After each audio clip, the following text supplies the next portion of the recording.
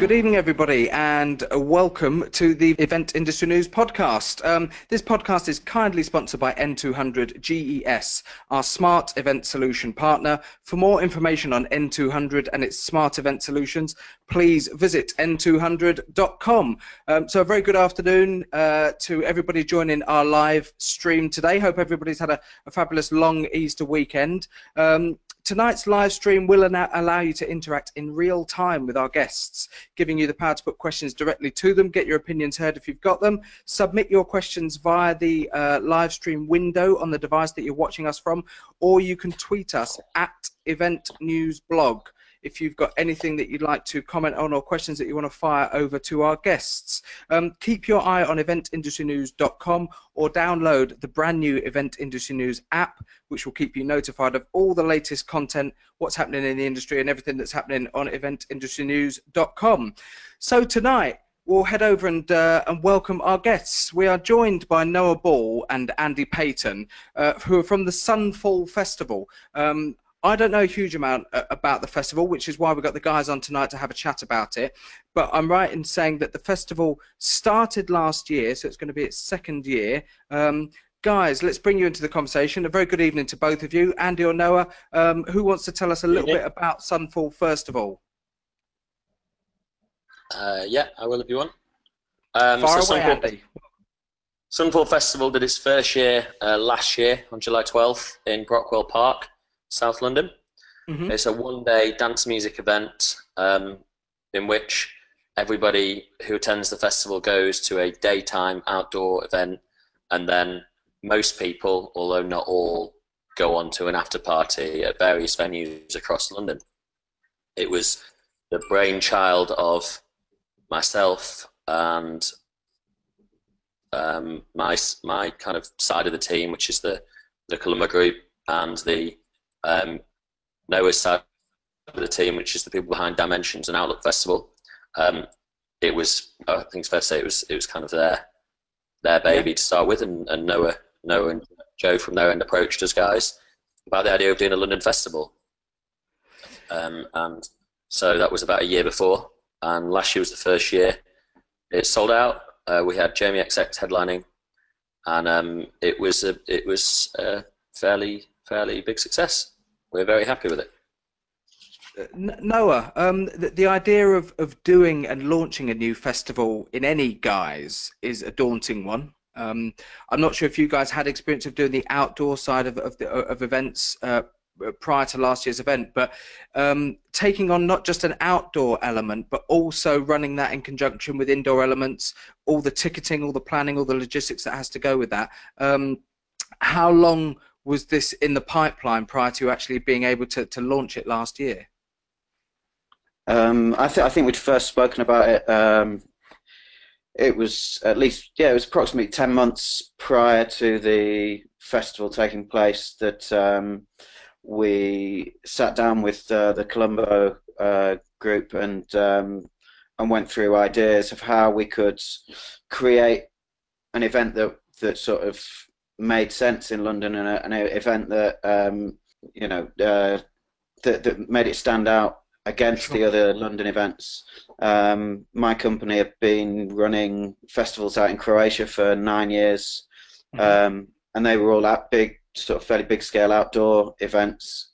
Prior to that, I had some experience in sort of concert and club promoting, but obviously then working within London, and especially with the with having so many nighttime events as well, the partnership with Columbo, it made everything fairly straightforward, and I think the offering that the attendees were given was a different event to the other London festivals that are happening year on year.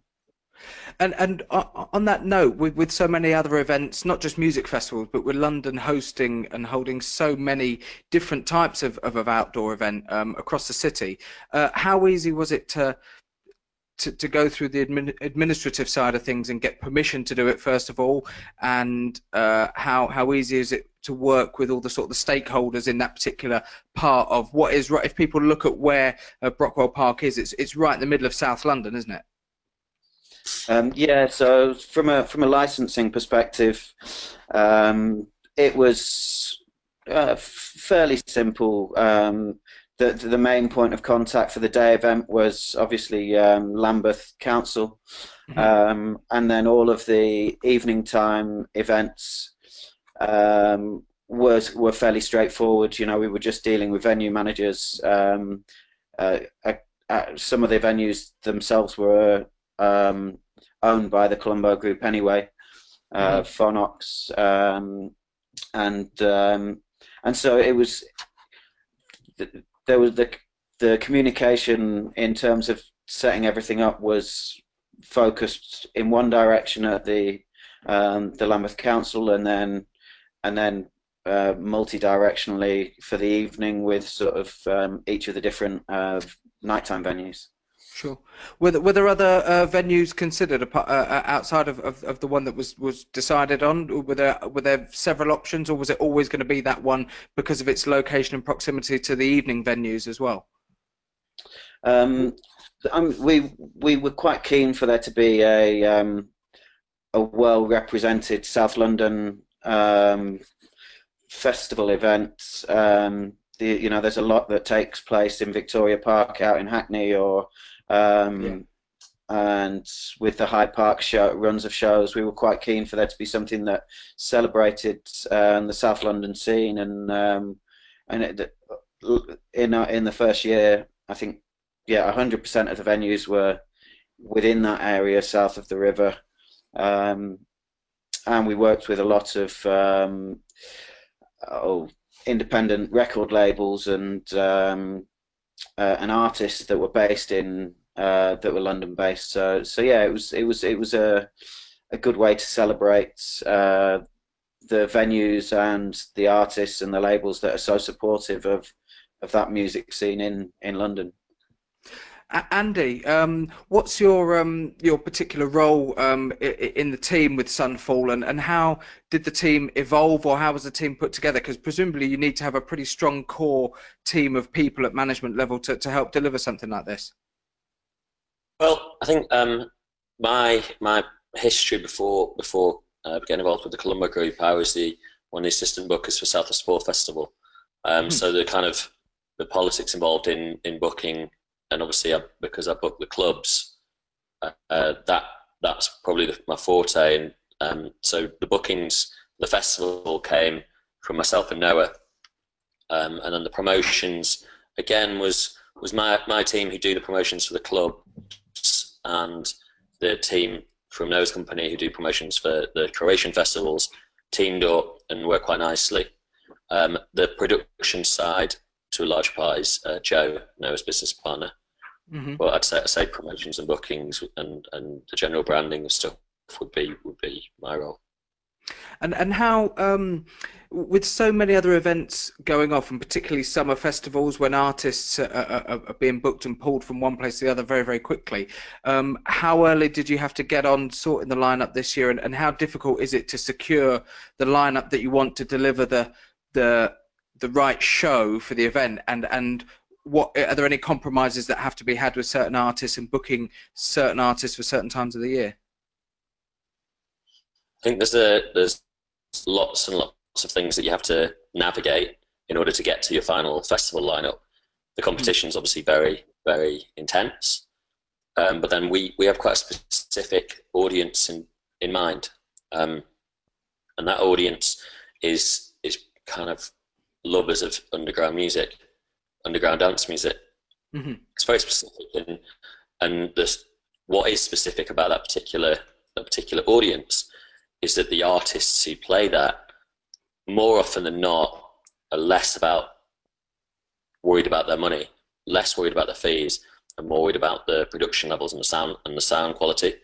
And the biggest compliment that we received and the biggest takeout from year one was how good the sound was relative to other London festivals.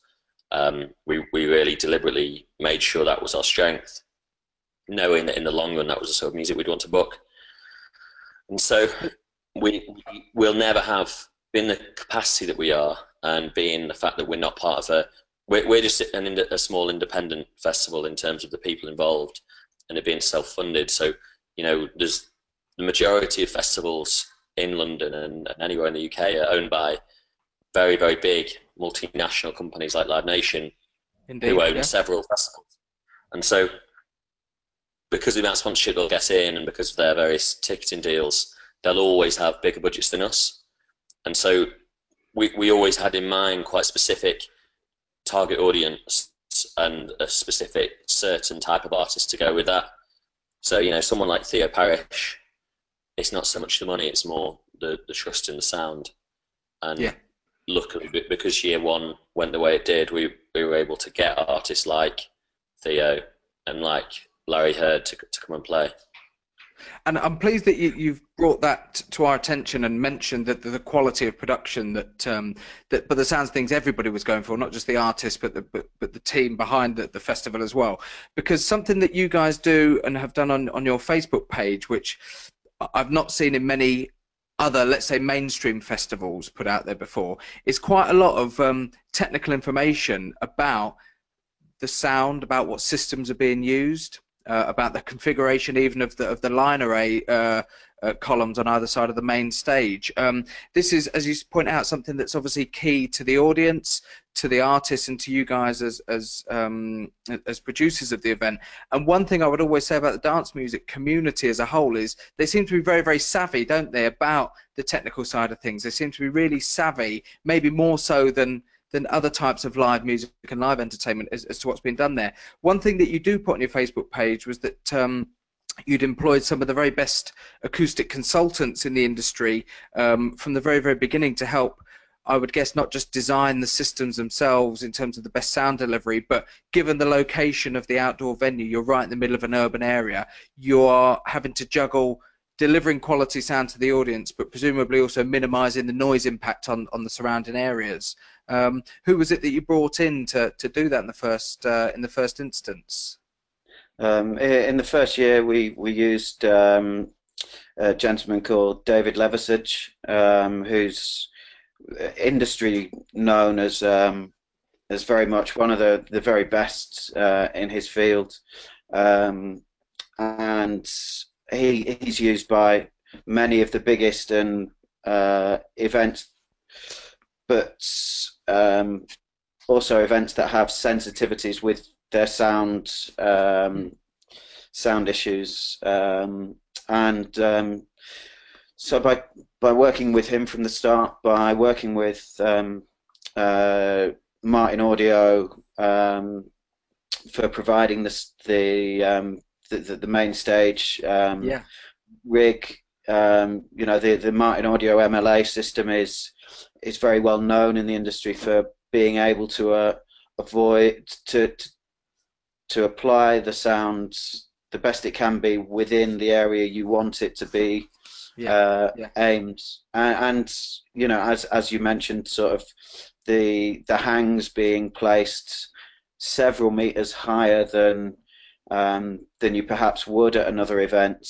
If you're in the middle of the countryside and you don't have houses within 100 meters of you, then you probably wouldn't bother putting your line arrays, hanging them at such a height.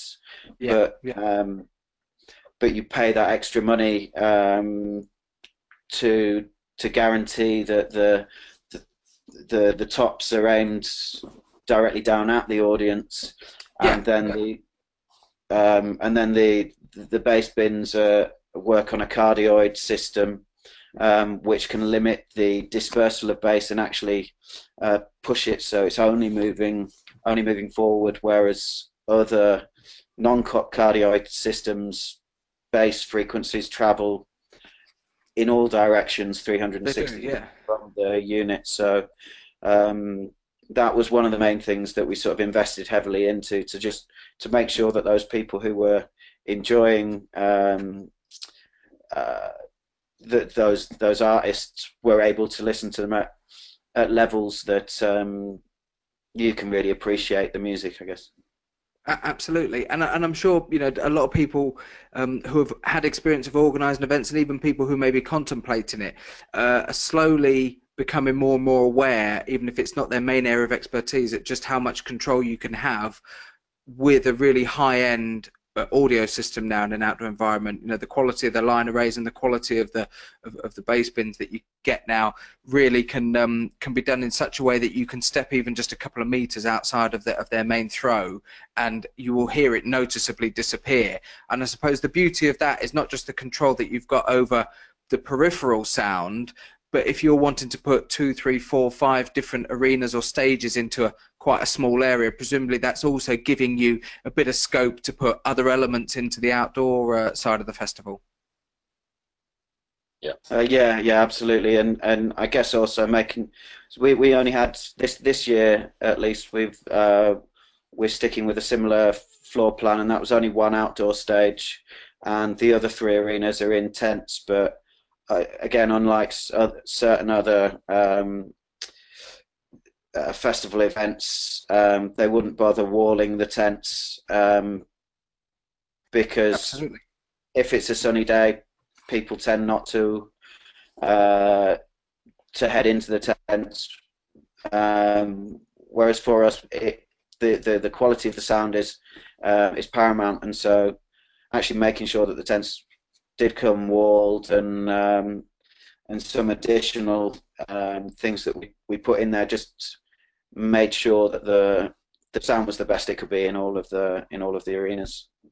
And again, for anybody just tuning in, or anybody watching this after this live stream has been broadcast on our catch-up video, head over to the Sunfall Festival's Facebook page, because there's some, I have to say, guys, thumbs up to you, because there's some great information. Whoever's managing that page for you, there's some really, really interesting information on there that people watching this episode of the podcast can go and have a little look at, and it tells you all about why the guys have done certain things, and just to prove it, there's one of the printouts from one of the images on the page that talks about putting the walls on the tented structures in order to create supplementary sound dampening and to maximize the levels that can be achieved within the actual tents themselves.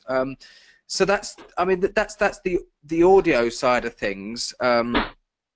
When it comes to then managing things like the people, the flow of people coming in and out, again touching on the fact that this is in quite an urban area, this park, and if people look at it on a map, you'll see that there are main roads on all sides of the park. What is the access like on and off when you're actually building the event, and how difficult is it getting stuff into that part of London and actually onto the site? Last year we actually bookended the Lambeth Country Fair, which is a free event that takes place the weekend following our festival, and so there was a lot of potential sharing that could take place in fencing, toilets, tentage, and also having the 2 events next to each other actually helped with minimizing the amount of heavy plants that had to go on and off the park. Oh, yeah.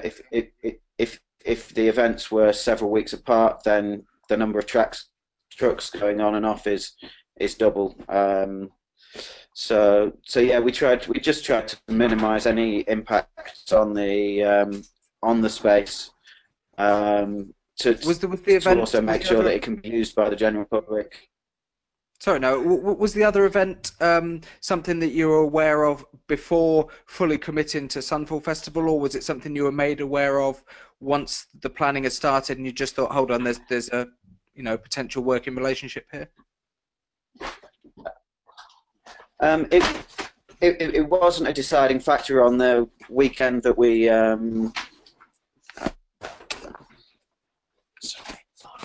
It was almost part of the team. Sorry about this. Not a problem. The joy of live streaming. Don't worry. The Lambeth Council is. it wasn't. It's their event, so it was very much in the initial planning. Okay, so as soon as you guys went to the council. Had that in mind, had the sharing in mind. It was a significant part of our original plan.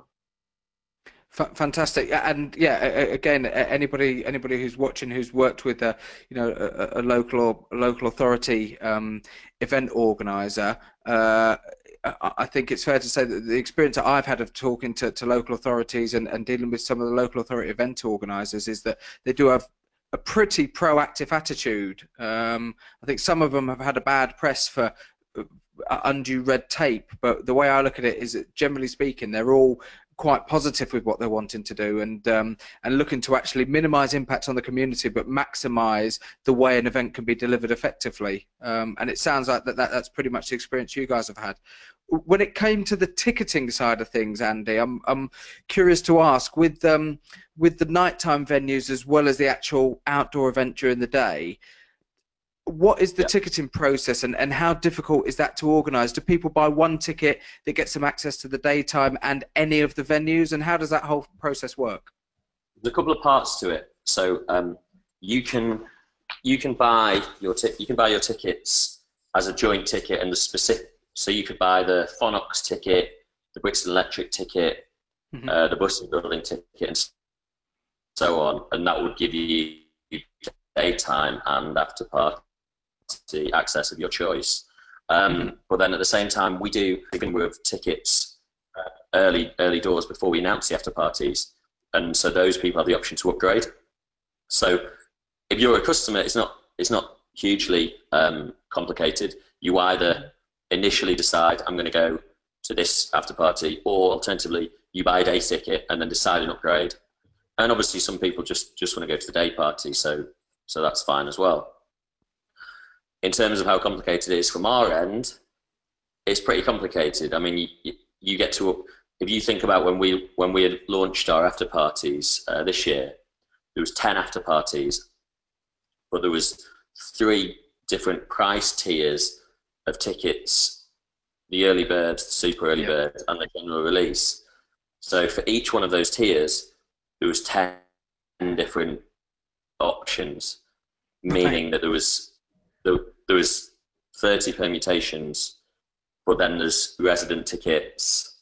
You know, when it comes down to it, it's probably impossible for us to use a dozen ticket vendors like some festivals do. I was going to say, so some early birds we did with Dice, and we'll do some day only tickets with a few vendors, but essentially you need a ticketing partner that know what they're doing. In our case, we use Resident Advisor, who've been excellent.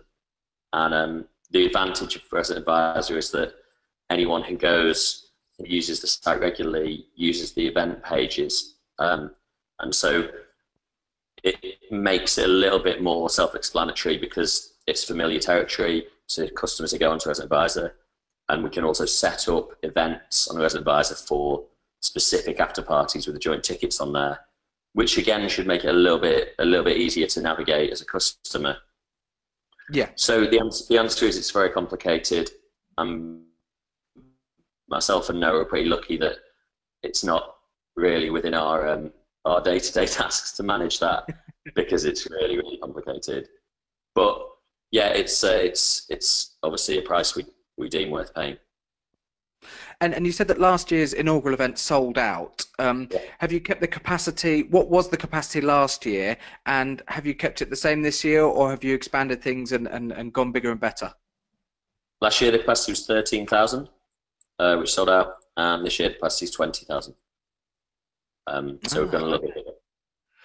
Was there much when you mentioned, Noah, that the site fundamentally has stayed the same and there's not been too much of a change to the site layout? What did you have to do in order to handle the extra 7,000 capacity? Was it just a case of keeping things roughly in the same place and simply expanding the fence lines, or what extra things did you have to put in place in order to make the site compatible with the larger capacity? The site layout is in fact changing slightly this year, but in terms of because we're appealing to quite niche styles of music and people who are into specific artists. The you can, but we've increased tent size for the three stages that aren't outside. Yeah. And then in front of the main stage, there's probably enough room for 3/4 of the site's capacity anyway. So yeah, the capacities, as long, one of the worst things you can do is, I think, is probably not put the sometimes events will not increase the tent structure size. Yeah, absolutely. Yeah. And yeah, as long They'll as you try and can keep the cost accommodate. the same, won't they? They'll keep the cost Yeah, the same structure size, and just sort of hope that they can squeeze more people in. But similarly, going back to something you mentioned earlier about having the sides on the tent, if you have no sides on there, you can generally get a couple of extra thousand people around the outsides watching in. With the decision that you guys have got for various reasons that we've talked about having the sides on, I suppose you've not really got any choice but to go larger in size in order to deal with an extra capacity. yeah, indeed. So yeah, the tent structures have all sort of grown in to a similar sort of ratio as the increase in tickets. When it comes to sourcing the suppliers at that time of year, and I suppose the difficulty may have been last year, I suppose once you get the first year under your belts and prove that it's a success, generally speaking, I suppose you can go back to a lot of the suppliers and say, look, pencil it in for next year, and great. But last year, was there any issue at all in sourcing the suppliers that you needed for a London event in the middle of summertime, when historically that's one of the busiest times of the year already for suppliers? It was fine actually. I because we've been trading out in Croatia for a number of years, and we actually take a lot of production equipment out from the UK. So a number of the suppliers we used at the festival were the same people that we've been using for a number of years, and our production company also, they work on multiple shows throughout the year, so they had some good relationships in place, and so as a first year event, it was actually smoother for us than I guess for a lot of other first year events would be. And when you draw on all that experience and you look to plan for next year and beyond, are there already plans afoot for next year? And is there a grand design as to where you would like to see Sunfall in 5 years' time?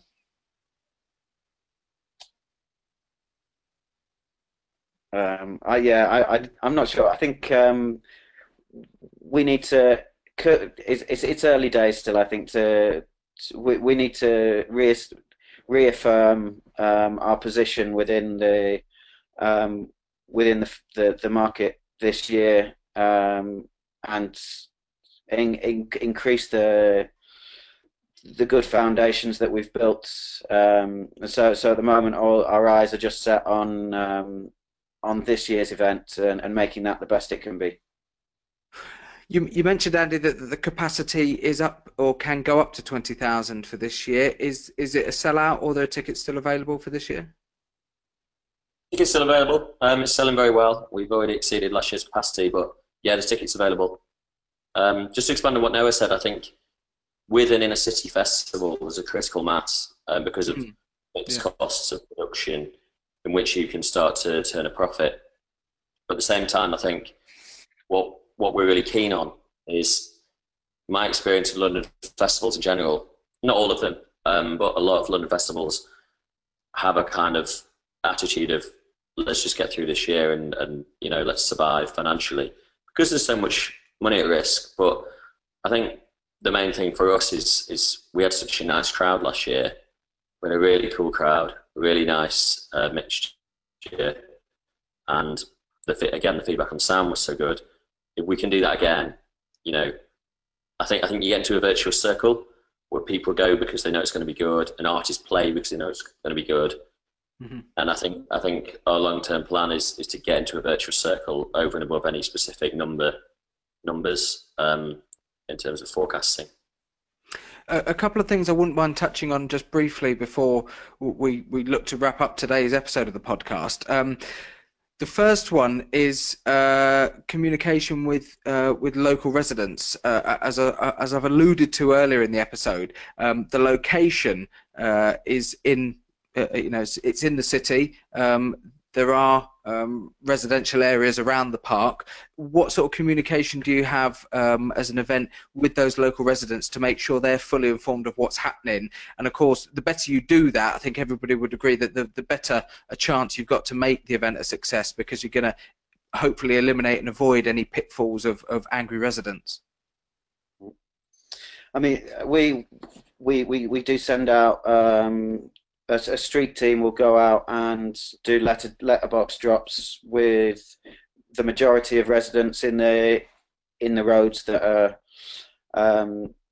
in the sort of close vicinity. We offer a number of free tickets, as well as then a discount link for anyone who doesn't manage to get one of the free tickets. Again, it's sort of, we have to work with Lambeth Council. They're the people who I guess are the most public facing part of the event. You know, it's usually the council that will be the first port of call for any issues, and you know, all events do come with certain people who are sort of naysayers towards the event taking place or whatnot, and these are just always you know, things that you have to work around and work with the people in the area. There's always going to be someone who doesn't like the fact that a bit of a public space is being used for a commercial event, but then Lambeth have to run commercial events in order to meet their budgets so that they can run the free events. You know, Lambeth Country Fair is a free event that gets 100,000 people visiting the event, and they wouldn't be able to stage things like the country fair or the fireworks or whatnot without the income made by working with people wanting to put on commercial events. The other thing that and generally for every sort of naysayer, there's always a few hundred people who are actually applauding the fact that you're bringing something of cultural worth to an area. You know, the crowd was one of the most well-respecting, nice audiences, and the music that we brought to the park was, you know, it's not dance music for louts. It's intelligent music for fans of independent musicians and whatnot. And the feeling that I got, just briefly on that note, the feeling that I got looking through your website and various other social media pages is very much that it is a certain genre of music, but it's, although there will be aficionados of that music, it does seem to be something that is advertised and is promoted as being quite accessible to anybody, to a lover of any type of music, if they wanted to go along just for the daytime event and experience what it is. It does seem to have that accessible feel about all of the information that's out there. I don't know if that's a deliberate thing, but it's just something that I picked up on when looking through your pages. I think there's a degree to which certain types of dance music are tribal, and you know, you could be very, very specific. You know, there's some festivals that are just drum and bass, for example. We touch on a lot of genres, but I think it's fair to say that a lot of artists will have things in common across the genres. And it's you know, I think what you're alluding to is that a lot of artists such as Roy Ayers or Larry Heard, who are playing, their music's quite warm and melodic, and so it's relatively accessible in that sense. But I think the common thread through what we're booking across the genres is that kind of it is a seriousness or a love for a certain type of underground music. And we did a thing with Time Out, I remember last summer, where certain artists spoke about who they were looking forward to seeing at the festival, and Goldie was saying he loved Josie Rebelle and the fact that she was playing, and even though he said something along the lines of, even though what we play is completely different, I bet we both listen to the same sort of music on our iPod. And I think there's a definite, there's a definite something to be said that someone who will go and see the Black Madonna might also want to go and see Moses Boyd live, or I think the crossover isn't necessarily musical, but attitudinal. Absolutely. Again, just looking at the time and heading towards the end of today's episode, one thing I wanted to just clarify very quickly with both of you is the timings, because as we've made very clear during today's episode, the Sunfall Festival is a combination of two distinct elements: the outdoor element during the day, and then the club element in indoor venues in the evening. How do the actual timings work? So what time will the gates open? What time is the last artist finishing on the main stage, and how quickly do people then leave the outdoor area and head off to those nighttime venues? So the festival doors open at 11:30, and the first artist starts at midday, and the last artist finish at 11 p.m. The festival after parties start around 10 p.m. and go all the way through. Some finish at 3, some finish at 4. I think some finish as late as 6. I might be right on that. Yeah, about 6 a.m. And what's quite nice, we're not a festival that goes, look at this massive headliner. The festival isn't dominated by one act being bigger than the other, or even headline billing. Everything's in alphabetical order. Yeah. I want it to be an experience. So some people might leave a little bit earlier. Obviously, the majority of people will stay for whoever's closing the main stage. But the experience last year was really nice because the sun was going down. It was a really nice sunset when Jamie XX was closing the festival, which a lot of people remarked on. And then myself personally, I walked out of the festival and walked down towards Brixton in order to go to Phonox. And the street was just, there's a lot of people quite. It wasn't like when you leave a football match and the streets are packed. It was pretty steady. It was pretty nice, and it was kind of quite a pleasant little. Some people stopped for some food on the way. Some people went to the pub. Some people went kind of rushed straight there.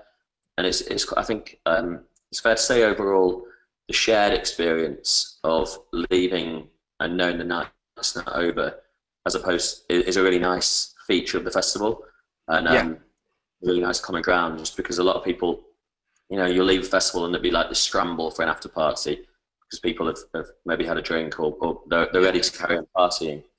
And I think that's a really big part of what Sunfall is and what it'll be in the long term. And I guess going back to this idea that there are after parties, but not everybody will go to those. You've got a percentage of people who might be wanting to leave the site really quickly and get to one of the venues. You've got a percentage of people who have already made that decision that they're going to go home. So unlike other events that finish at 11 o'clock and thousands of people leave the area, perhaps not with any idea about what they're going to do or where they're going to go or what mood they may be in. Presumably the area disperses relatively quickly, I would guess, because you've got that really good mixture of people who have got a definite idea of where they're going. Exactly. And one thing we noticed last year, that there was several hundred people who bought tickets who went to Coco for an event that wasn't our own. And so we realised that quite a significant chunk of people had crossed the river to come. And I guess we kind of had in our heads that it would be a South London thing. So this year we've got, one of the after parties is Giles Peterson hosting the Jazz Cafe in Camden. We're doing Village Underground in Shoreditch, Mangle in London Fields. And so some people will be going right across London. More than likely, those people will live in East London or North London, and they'll be travelling back to where they're from to go to the after parties. And again, we think that'll really make it quite a nice dispersal and not too onerous on the neighbours who live around there. Guys, thanks very much for joining us today. I'm going to be wrapping things up very, very shortly. Before I do, I'm going to take a little look ahead to the next episode of the Event Industry News podcast, and a fascinating subject. We're going to be looking at Androids, the first live music event of its kind. It's an immersive cinematic musical journey which transports the audience to a digital world, an hour-long live show that consists of projected 3D animated film synced to an electronic dance music soundtrack performed by live emerging artist Sartori. So we're going to be speaking to the creator about how it's been conceptualized, how the piece works, and what it's going to mean for the attendees. But going back to today's episode, we've been talking about the Sunfall Festival. I should say, is it sunfallfestival.co.uk that people can head to? What's the website, guys? It's just Sunfall.co.uk. Sunfall.co.uk, and as I said, search for the Sunfall Festival on whatever social media platform you're on, because they've got some great stuff out there. And we're going to thank our guests for today from the Sunfall Festival, Noah Ball and Andy Payton. Thanks very much for joining us today, guys. Thanks a lot. Thank you very much.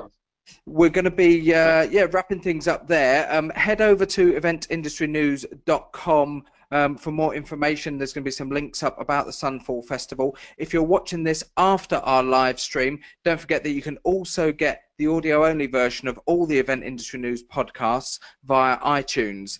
Today's podcast is kindly sponsored by N200 GES, our smart event solution partner. For more information on N200 and its smart event solutions, please head over and visit n200.com. A huge thanks to those guys whose support helps to keep the podcast going. And don't forget that you can tweet us if you've got any thoughts, opinions, questions, ideas for forthcoming episodes of the Event Industry News podcast. Tweet us at Event News Blog with any comments and suggestions that you've got. Once again, thank you to our guests this evening from the Sunfall Festival, Noah Ball and Andy Payton. My name is James Dixon. You've been watching the Event Industry News podcast, and we'll see you next time. Goodbye.